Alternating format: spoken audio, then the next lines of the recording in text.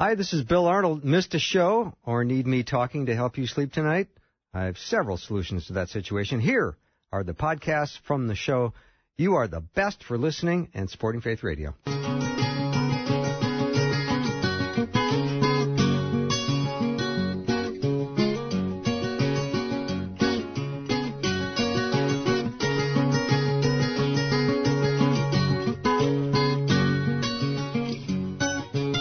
And a warm welcome to Afternoons with me, your humble servant, Bill Arnold. I'm awfully glad to be back in the chair behind the microphone today because, you know, I love Mondays, and I always like to start my Mondays with my friend Patrick Albanese. And then a little bit later after Patrick, Tom Bernardo is going to be joining me. He's written a book about church planting, which is going to be very interesting. And then Dr. Mark Muska will be in for the full hour, an hour two. So get your questions ready. You can start sending them in right now. 877-933-2484. Wow, this is going to be a great day.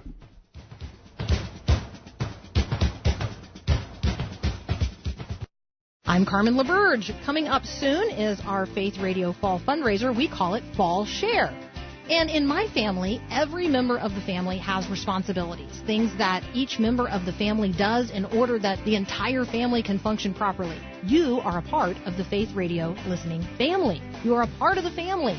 There is something about what you engage with, either during my program or in one of the other hours of relevant Bible preaching or family-focused teaching that you access here on the Faith Radio Network. There's something about that is contributing to your walk of faith. It's connecting your faith with life every single day.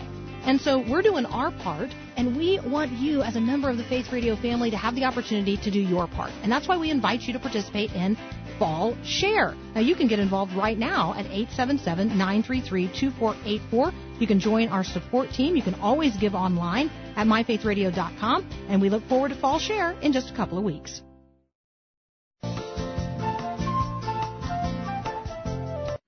What would you do with a brain if you had one? Do? Why, if I had a brain, I could while away the hours, conferring with the flowers, consulting with the rain. You know, I love Mondays, and whenever Monday rolls around, I always get a chance to start my week off by chatting with my friend and colleague from prestigious West Des Moines, Patrick Albanese. He is a performer, a comedian, he is a magician, he is a TV host, he's a radio host. He does just about everything. And does it all well. Patrick, welcome to the show. And none of it recently. That's okay. That's okay. I'm glad you can join me on Mondays. I love being here on Mondays. I know. It helps me kick off the week as well. You know, we like to ease into the madness. Yeah. Now, I want to chat about something today that is troubling to me, and perhaps to you, and perhaps to all men in general, which is, I think... No. It's that men have a tendency of having a low level of anger at the surface.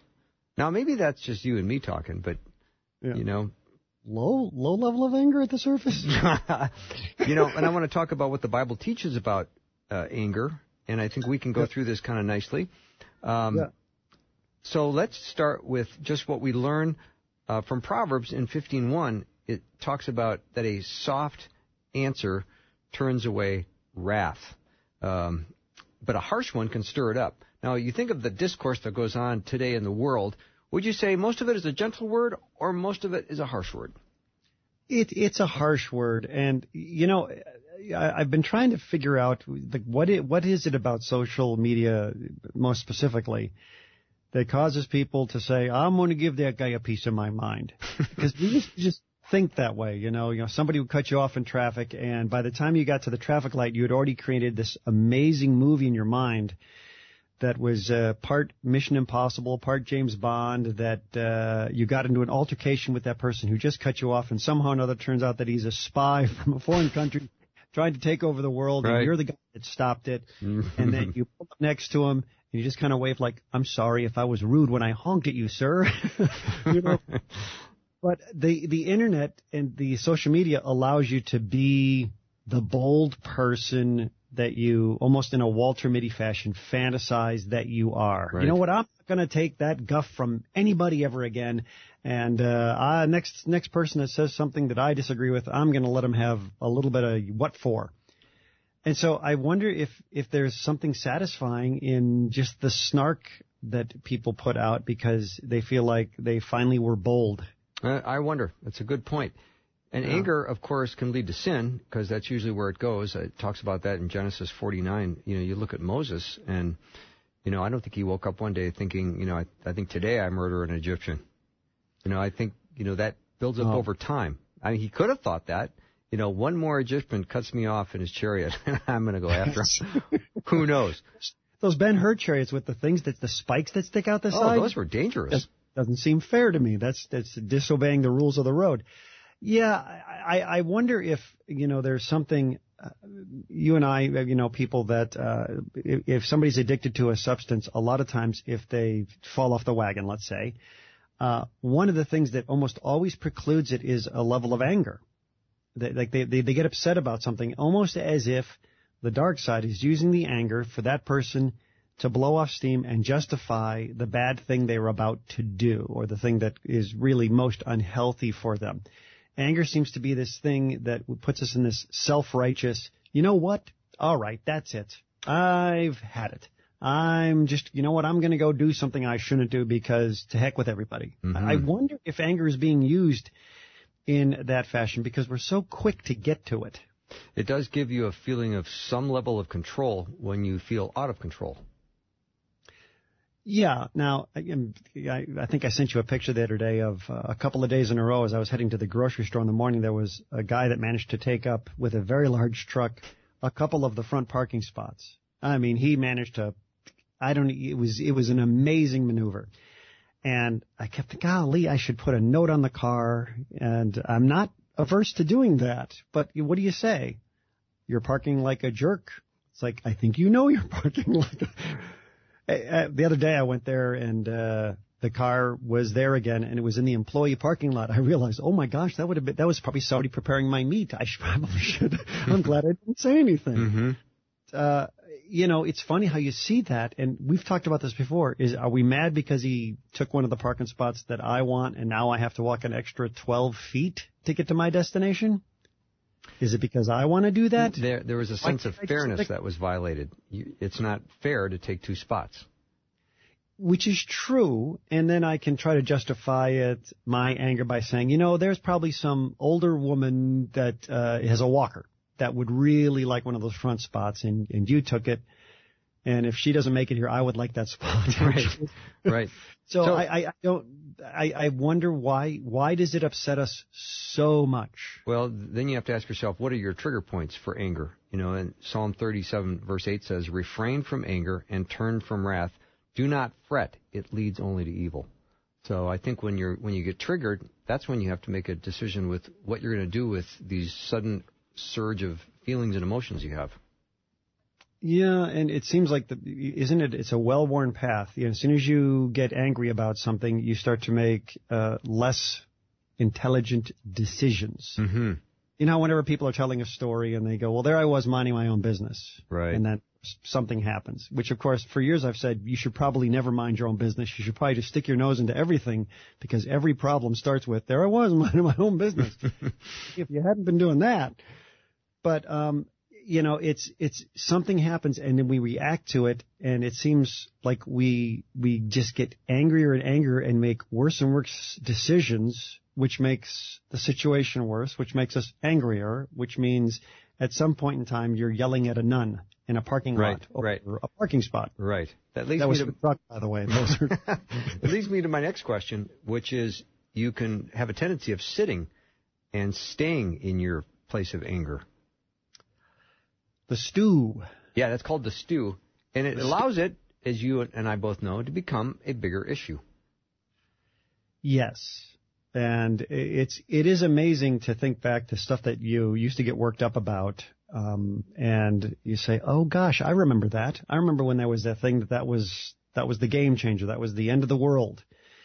That if that person continued to do whatever the activity was, let's say sometimes it's a rift between friends. And then you say, I lost sleep over that. I was angry about it, and I had to be reminded that it even happened. So why did we even waste the time from the get-go? Mm-hmm. But I do think the bad guy likes us to be unhappy.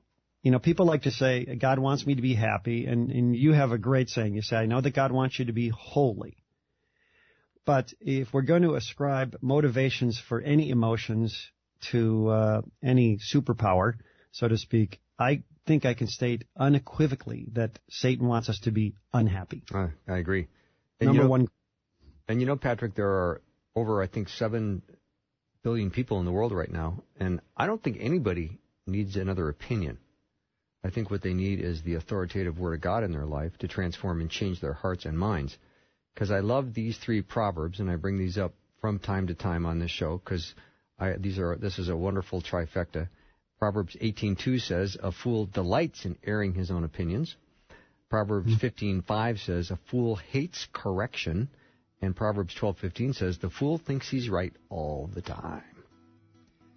Are you sticking with that? Yeah, I'm going to stick with that. Yeah, I'm going to stick with that. Matter of fact, I'm so committed to sticking with that, I'm going to take a break, and when we'll come back, we'll discuss this some more. Patrick Albanese is my guest, my friend and colleague from prestigious West Des Moines. We'll be right back.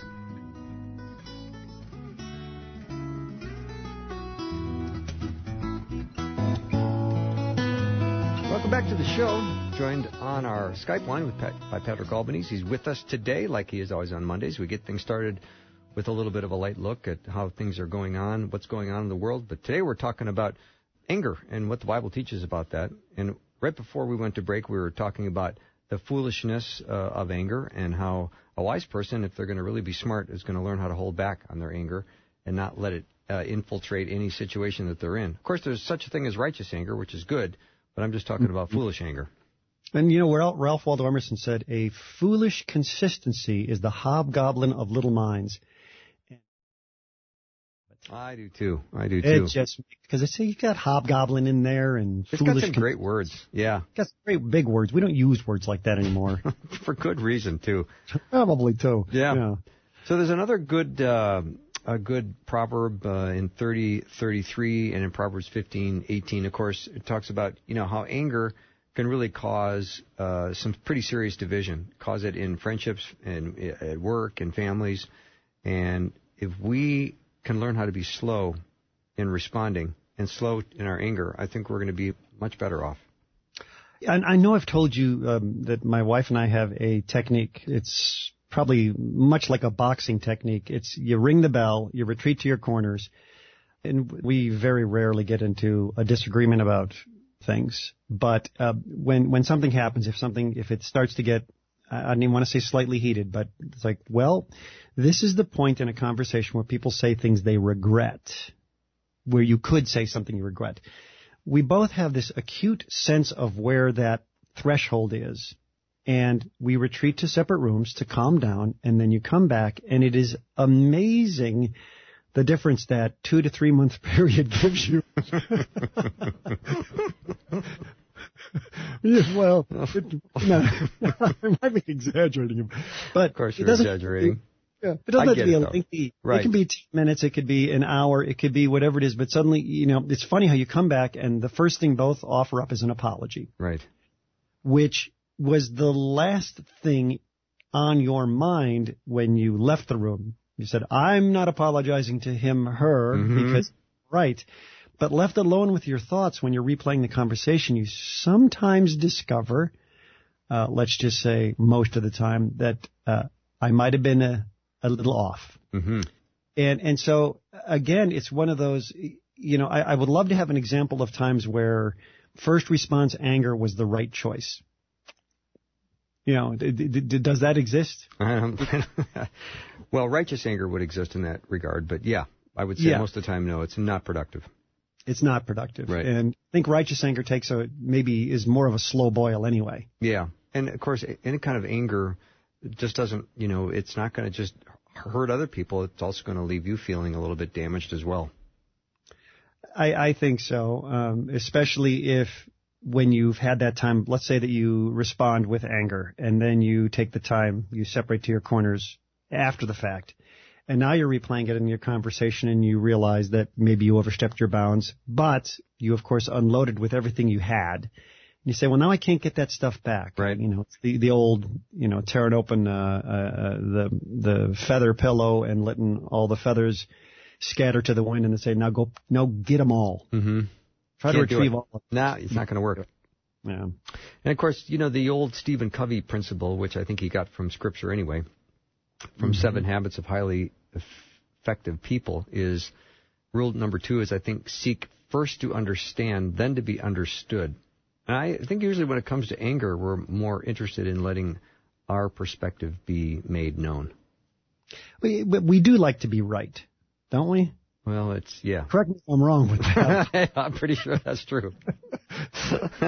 I think we like to be right, and I think it's also it's tough sometimes that when somebody could disagree with you, that it's not only are you offended or hurt because they say you're wrong, but then you say, well, am I stupid? Do you think I'm just not smart enough to be right about something?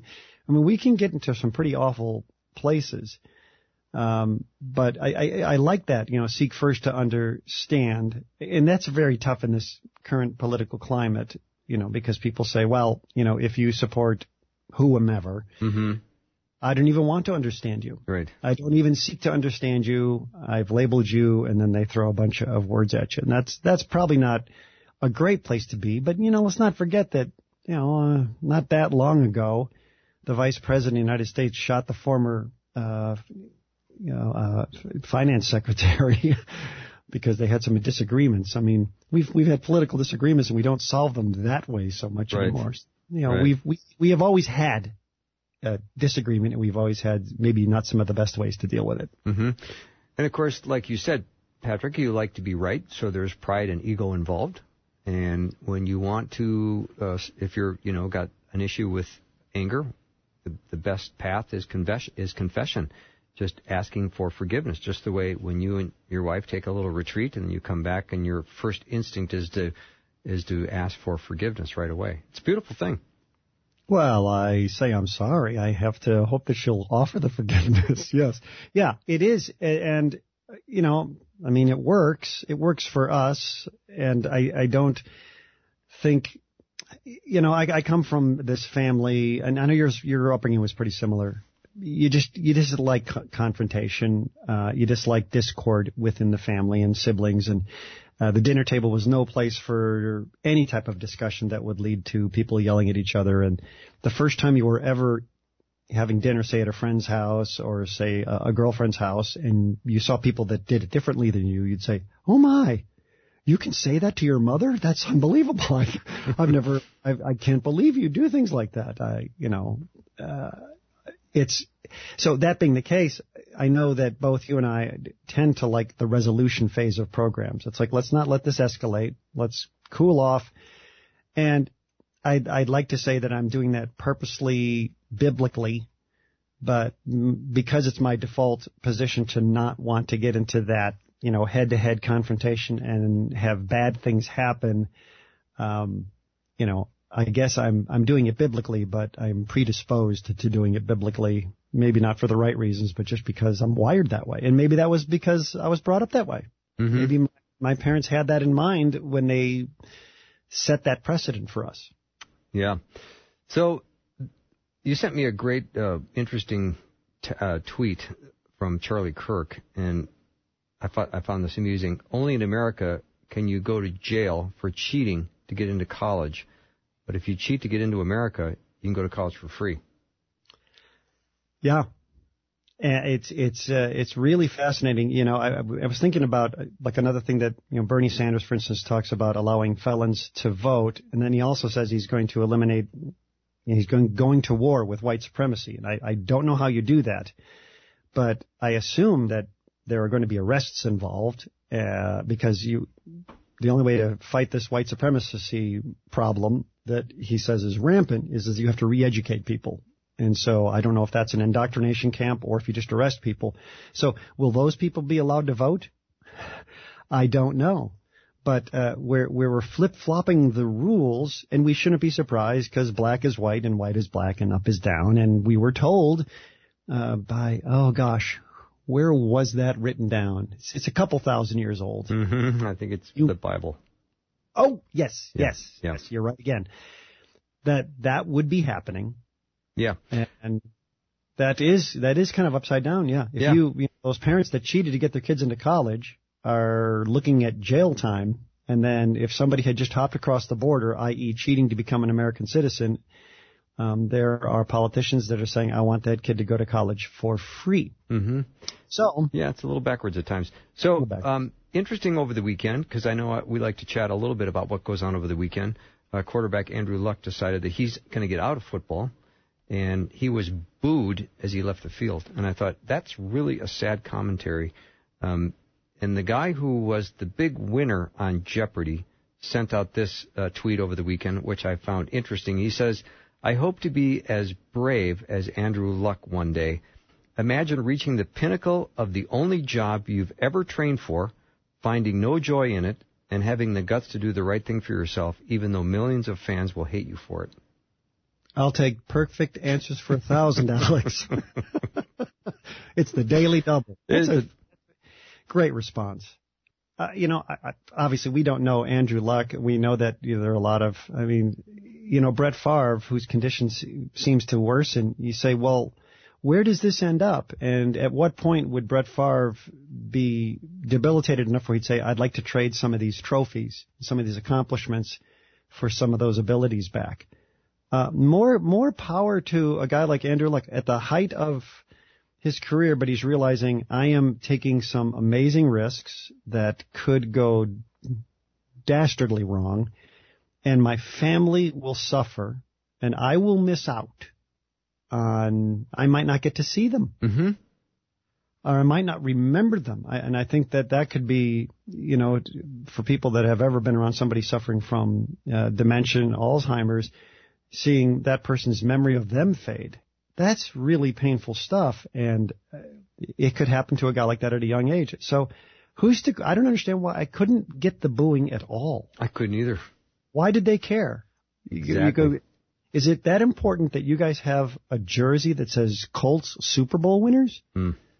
You can buy one from the last guy that won it, Peyton Manning. You still make them, I mean, does it have to be current? Is that why Tom Brady keeps winning Super Bowls? It's like, well, that one doesn't count anymore because that jersey's 3 years old. It was perplexing to me. It's like I would have thought that people would have said, kind of almost in a military fashion, thank you for your service. Good luck to you. You're making the best decision for your family. Good luck to you, Mr. Luck. Good luck to you, Mr. Luck. Yeah. Very strange. So I always appreciate our chats on Mondays, Patrick, and on this rainy day here in Minneapolis, I'm enjoying a nice cup of coffee. What do you enjoy a beverage while you talk to me? I'm just curious. I do. So I've been trying to cut back on the coffee a bit, and I've been drinking green tea, which has twice as much caffeine. Right. I love this. It's Argentinian. It's yerba mate tea. And can I make a confession here? Yeah, go ahead. So my mother-in-law, she's one of these people that says, I can't drink caffeine later in the day. And one day she was over here, and she was going through our tea cabinet, and she found this yerba mate tea, which is really quite highly caffeinated. And she drank a cup of it. She says, that is the most delicious tea. And so every time she comes over, it could be at night, she's like, I'm going to have a cup of that yerba mate. And I won't say to her, you realize that stuff is chock full of caffeine. But I did ask, I said, are you having any trouble sleeping? She said, no. Yeah, that's interesting.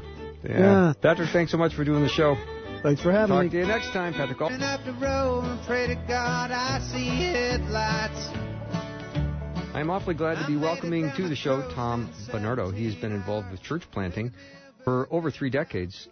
He's a sending pastor, a church planting mentor and coach, and he's leader of a church planting network, so he knows what he's talking about. He lives all the way in San Clemente, California, and I'm awfully glad to have him on the show. Tom, welcome. Thanks, Bill. Good to be with you. Yeah. Appreciate what you do. Well, I appreciate you. You've written a book called The Honest Guide to Church Planting, but I don't have to tell you that. You wrote it. That's right. That's right. And yeah, it kind of came out of the experiences of all those times, and I need to say something that isn't typically being said when it comes to church planting. And I think there's a dirty little secret out there, isn't there? There's a lot of them, actually, yeah. But probably the biggest one is that, probably in the last 10 to 15 years, church planting has kind of become the chic thing to do and to talk about in evangelical churches. It seems to draw a lot of interest, and it sounds really exciting. And what doesn't get told is probably the biggest secret, and that is that there is just a whole lot of casualties along the roadside as a result of what we've done with it. Mm-hmm. And many of these churches have closed. They never made it. And some people have left ministry permanently as a result, haven't they? No, that's right. That's right. And I've seen a lot of that firsthand. I've lived it myself. I came really close to dropping out of ministry myself as a result of my own experience in church planting, and planted a couple churches, had to close one, left me disillusioned, didn't really have anybody to talk me off that ledge, didn't have anybody to tell me that what I was experiencing turned out to be really much more typical, because what you typically hear is the success stories, and we like success stories. We want to celebrate those, and there are some, and they're great.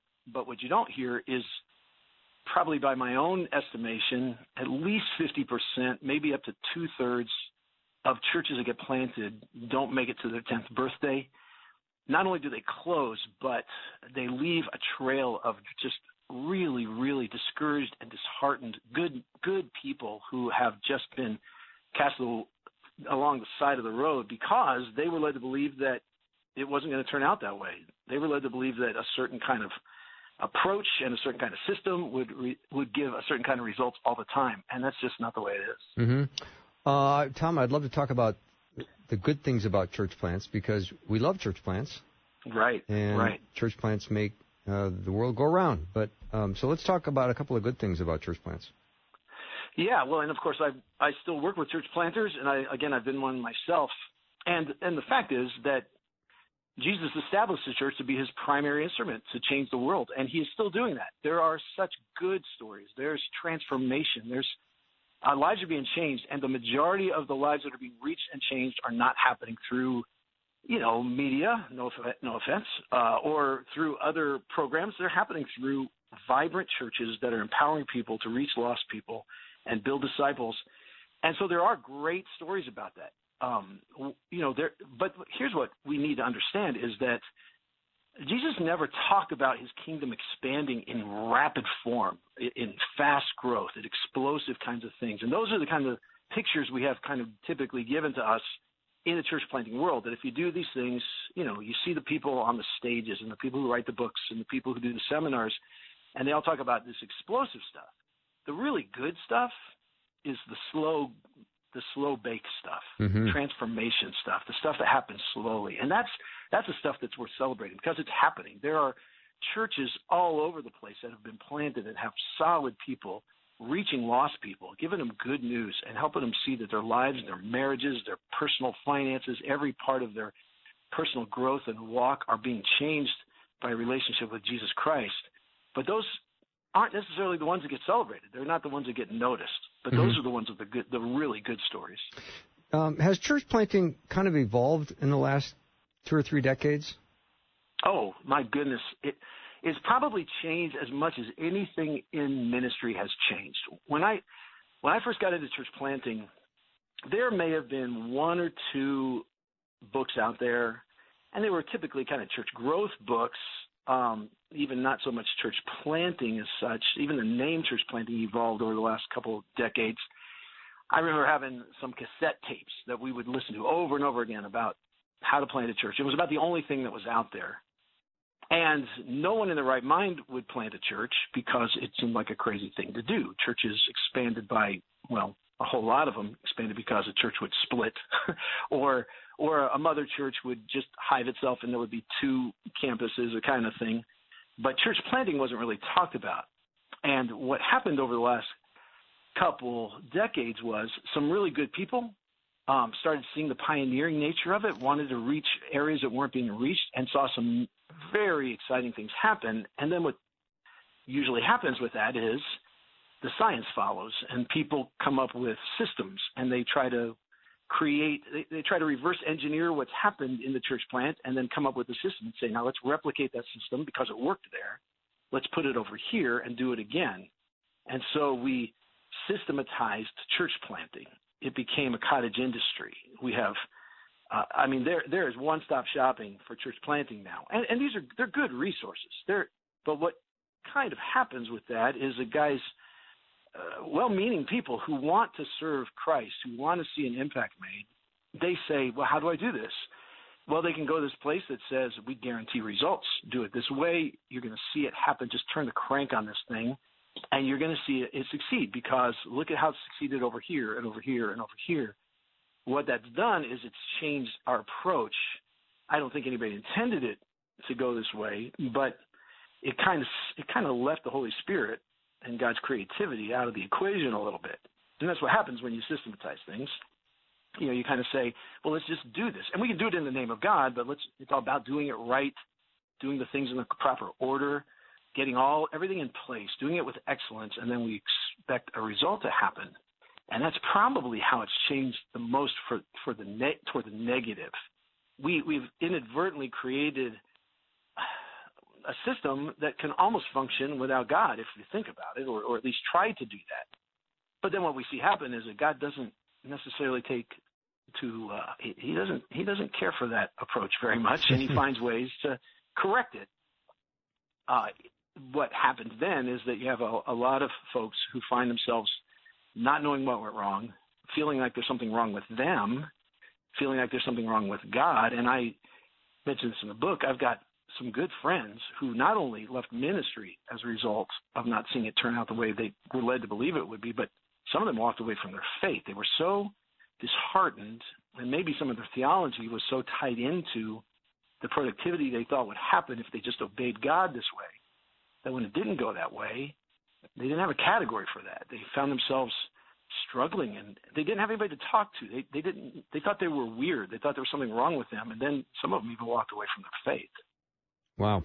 Tom, in Chapter 2, you talk about the truth about proven methods. I think this is probably what we're talking about right now, where that's right. You can organize a church to death, but you can't organize one to life.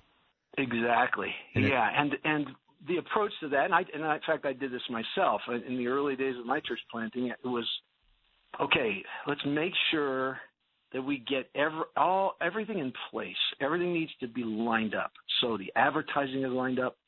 We make sure that we've got a slick designed brochure. We make sure that we've got all the systems in place. So when somebody comes in with their children, man, we've got killer children's ministries ready to go from the get-go. We've got people to welcome them. We've got people to make them feel at home. We got a band up front that can do just vibrant music and worship. We've got everything lined up, and so we organize it and organize it and organize it.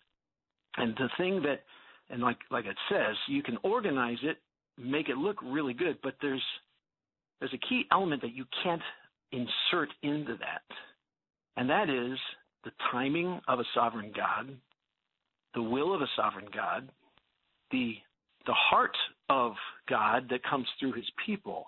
Now, I don't want to imply that people who do just all the systems don't have that. But if we think we're going to put all the energies into lining up those kinds of things, so this is what happened to me. We did stuff that I thought, this is fantastic. How can anybody not want to be here? This is so compelling. And like I say in the book, and what we saw was people stayed away in droves. We just didn't know where they were. And of course, the other element that comes with that is what really reaches people, which is, we're seeing this now in this day and age, and this generation is kind of rediscovering it, that what really is going to penetrate into the heart of a person and say, man, there's something I need. There's something I'm separated from a God who loves me. What's going to do that is almost always going to happen in the context of a relationship with somebody who's got it, somebody who models it, somebody who cares about them and is authentically involved in their life. So if we just hang up a shingle and put all our systems in place and organize it, that leaves that component out of it. Tom, it's almost like you put all this effort, time, money, resources, sacrifice, and you construct this church that you're talking about with the killer worship music and the nice coffee bar and the room for kids. And then at that point, you literally assume that, God, you are going to cooperate with our efforts. No, that's right. It kind of comes down to almost a mathematic formula, and that's what sometimes happens in, if I can call it, the church planting industry. And again, well-meaning people. These are friends of mine. I have plenty of folks who I respect and love who lead networks and have these systems, but it creates this science and this math. And one of the big things you'll hear in church planting is launch large. Get as many people as you can to that first service. So everybody invite your friends. Everybody put up these posters, or do the social media blitz, that kind of thing, because then the science kicks in and the math kicks in. Because if you get X number of people at a launch service, then by week 2 you'll have X times 60%. So you'll see a decrease of 40%, well-wishers and other people who don't come back. And then it'll decline, and it's a reverse bell curve until about week 6, and you'll see it decline. Then it'll it'll tip, and then it'll start to come back up again. And then by week 8 to 12, you'll reach a plateau, and that becomes your target. If you have viability by about 2.5 to 3 months in, then your church is going to survive. And you'll have enough to have critical mass, and you can kind of incrementally increase from there. Well, what that is that's math and that's science. But it's not God. It's not the work of God's Spirit. It doesn't take into account what does God want to do here, and what does it really mean does attendance equal transformation, which is a whole other topic. Mm-hmm. But yeah, when it reduces it to math, that's the expectation we have. Now, what I have seen, lived it myself, but also have talked to a lot of guys off the ledge about now that I'm in a coaching role and have been for some time, is guys all get to the same place where when that happens, a sense of terror hits them. And they say, okay, what's going to happen next? Are the numbers going to increase? What do we do to increase those numbers? And the focus becomes on the numbers. Focus becomes on what we call the butts in the seats. Get those numbers to increase, and you're going to be okay. The focus shifts subtly at that point from what does it mean to breathe life and ask God to breathe life into what's happening here and through these people? How do we empower our people to be living in the marketplace and in their schools and in their neighborhoods to continue to live their faith and to reach out to people so that it becomes a compelling invitation to have a relationship with a God who loves them, not just attend a service that impresses them. Mm-hmm. That's the difference that happens. Yeah. Let me take a little break. Tom Bernardo is my guest. He's written a book called The Honest Guide to Church Planting, What No One Ever Tells You About the Planting and Leading of a New Church. Take a short break and be right back.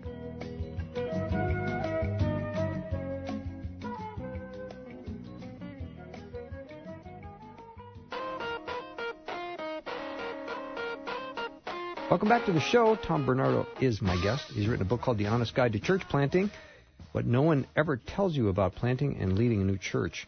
And when we were, just before we went to break, Tom, you were talking about the idea of the truth about getting butts in seats, which is an expression that I'm okay with if it comes to selling tickets for a theater performance or something, but I'm a little less comfortable when it comes to trying to grow a church. And I think you are as well. No, that's right. And there's a side effect to that. I mean, anybody who wants the kingdom of God to expand, they want to see more people come to faith. They want, right. And you know that faith comes by hearing, and so we want people to be in a place where they'll hear the word of God, they'll hear the message of the cross, and they'll have an opportunity to encounter Jesus. So that's not the argument. But what happens is that we live in a culture where this is true, where in order to draw people to make a consumer decision, I'm going to use that word consumer, we have to use another word, and that is we have to entice them. We have to create a means by which we capture their attention and convince them to invest limited resources, the resources of their time and their energy, maybe the resources of their money, to come and give audience to something. So when we entice them, and that's the goal of getting the people into attendance, we trigger something within them. And it is that consumer mentality that says, okay, is this worth my time? Is this worth my energy? Well, I've got to do whatever I can to show them, and it could be through compelling preaching. It could be through a great worship experience. It could be through the fact that their kids walk out of the place saying this was the best thing ever and we need to come back. But if we say our goal is to entice them, then that breeds something else. An enticement, it breeds entitlement. And what I say in the book is that what you do to bring them is what you're going to have to do to keep them. So that mentality is there that says, all right, I'll keep coming as long as you keep producing. It's just like we do with other parts. I'll be loyal to my cell phone service as long as you keep my prices low and my reception good. But as soon as you stop delivering, I'm going to look for a competitor because there's plenty of others looking for my limited resources. So we have a sense of entitlement that comes. It's like, well, I expect that you're going to do this. You're going to keep delivering a certain level of satisfaction to me. Mm-hmm. So I go from one series where I say, I came in to hear the series about marriage or something, and I say, man, that was good. What do you got next for me? What do you got next for me? And when enticement leads to entitlement, then entitlement just puts us in a position where we are enslaved to those who we're trying to get to be there, and as opposed to the character of Jesus, which is he came to serve others and he came to draw people to sacrifice themselves and understand that they need to surrender their lives. We're trying to tell people that, no, we're going to make your life better if you come. Now, I'm not saying that their lives won't be better if they come. Absolutely, the truth of God penetrates all aspects of our lives. It tells us that life to the fullest can be lived when we have a relationship with Christ. But when we have set the bar at so high that says, in order to get you here, we're going to do these. We're going to put on some shows, and we're going to make it so much that you can't you can't stay away. Then what we've done is we've put them in a position where they say, as soon as that stops, then I'm going to go take my ball and go home, or I'm going to go down the block and find a sports team to join, or a club to join, or go to the movies, or whatever it is that kind of lights that for me next. When we do that, I think it goes contrary to the very character of the God we're calling people to, and to what he calls us to be in our own character. So we want to serve these people by bringing them to the cross, but we can't make that enticement the centerpiece just to get them there for attendance. Mm-hmm. Tom, if I'm planning a church and you talk about the back door, what does that mean? Right. Yeah, well, we got a buzzword in Christian circles that almost goes untested or unchallenged, and that is we have this problem. It's a universal problem in churches. We get people to come in the back door, and then they go out the front door, and then they come out, then they leave the back door. Mm-hmm. And the big emphasis is how do we close the back door? How do we close the back door? How do we close the back door?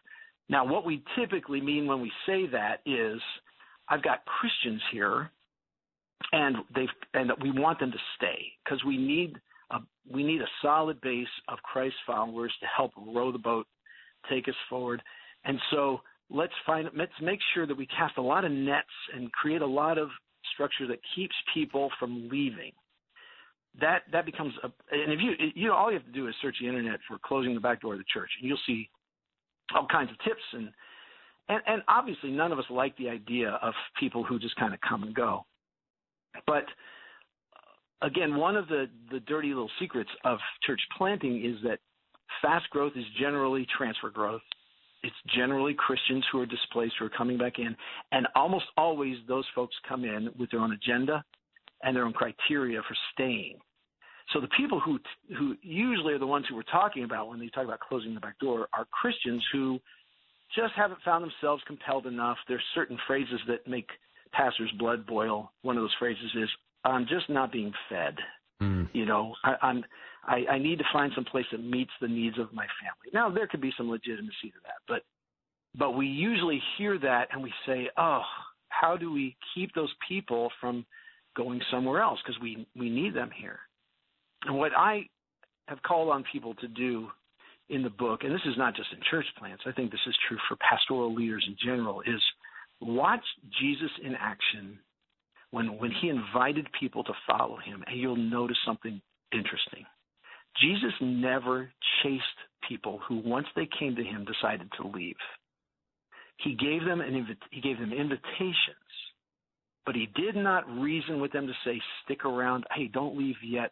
He essentially opened the back door. I mean, he did that more than once with his followers, his disciples. He said, you want to go too? people kept leaving, and he'd say to the 12, he said, "Do you want to go too? You're welcome to do it."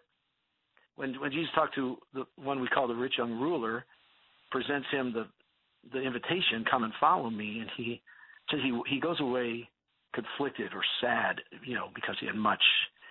And what you don't see there is you don't see Jesus going after him and saying, "No, wait a minute, let's close this back door. Let's find a way. Don't make a hasty decision. Let's wait. Let's see what we can do to accommodate your needs." No, he said, "I'm going somewhere. You are welcome to come. There is grace to be given. There is an abundant life ahead. Come with us if you want to come." And if the people chose not to, he let them go. Now, that's really, really hard to do when you're church planting, because we know we need people. We just desperately want more people to come, and we need to keep things moving forward. So it's really hard to just allow people to make that decision. But I think that if we put our energies into closing the back door, every bit of energy we put into that is energy we no longer can put into our first mandate, which is to reach the lost sheep, And, Jesus said, leave the 99 and go after the lost one. He doesn't say go after the one, that's found. He says, no, you go after the lost one. That's what we're supposed to put our energies into. So I encourage guys to say, cut your losses. Understand you're going to have people will always make those decisions. You will always have people who decide this isn't for me. Yes, you want to make it compelling. Sure, you can do some exit interviews if you like to just learn if there's ways you can improve. But at the same time, don't chase Christians. Give them invitations rather than appeasements, because you need to keep going where you're going and allow God to work in them to follow and go with you. Mm-hmm. So, Tom, if I were to plant a church, should I come out swinging right from the get-go? Should I have, a discipleship ministry, small groups, children's groups, men's ministry, women's ministry, youth ministry? Do I need all this addiction recovery ministry? Do we need this all happening at once when we start? Such a good question. And I do think that's one of the things that just absolutely sucks guys dry. Again, in our culture, we have now created an environment where our picture of church and what we would call fully functioning church or full service church is something where, we look at mega churches and even just larger churches, even medium-sized churches. They've got an abundance of programs. They've got things for every need under the sun, and it's very impressive. It can be very effective. I don't think it's a problem to offer those things if you have the ability to do so. It's called Saddleback, isn't it? Well, there's a lot of places like that. That's right. Where you could pretty much live your life in the church building, other than going to work. You can exercise there, you can go to school there, you can eat there. There's just all kinds of stuff you can do, and every need under the sun is met there. I think I'm not saying that shouldn't happen, but here's what we've done is we've taken that model, and when that becomes our picture for what a church needs to be, it's not only an abundance of programs, it's excellence in all those programs. When you're planting a church, the quickest way to kill yourself or just dry yourself up as a leader is to feel compelled to say, we have got to compete with that, and we need to offer that to everybody. I think one of the best gifts a sending church can do or a sending agency can give to a church planter is to cut him loose from those expectations and say, look, just do a couple things and do them well. Choose the things that are going to most define who you are or what God has brought along for you to give resources to do, and then do them really, really well. Give yourself a chance to not have to do everything poorly, because that's what will end up happening. Yeah, Tom, if you try to do everything, it'll just be awful. Yeah, no kidding. You have really offered some honest and candid conversation about the challenges of church planting. So thank you so much for doing the show. I'd love to have you back on because there's way more I think there is we left on the table. Oh, sure. No, I'd be glad to do it. Glad to have the folks that listen to your program, to whatever degree that they are interested in seeing God expand through churches. I think we need to learn some good lessons together. Awesome. Tom Bernardo has been my guest. His book is called The Honest Guide to Church Planting. Thanks for listening to the podcast. These conversations are available because of your prayerful and financial support. Make a gift now at myfaithradio.com. And thanks for sharing this audio link with a friend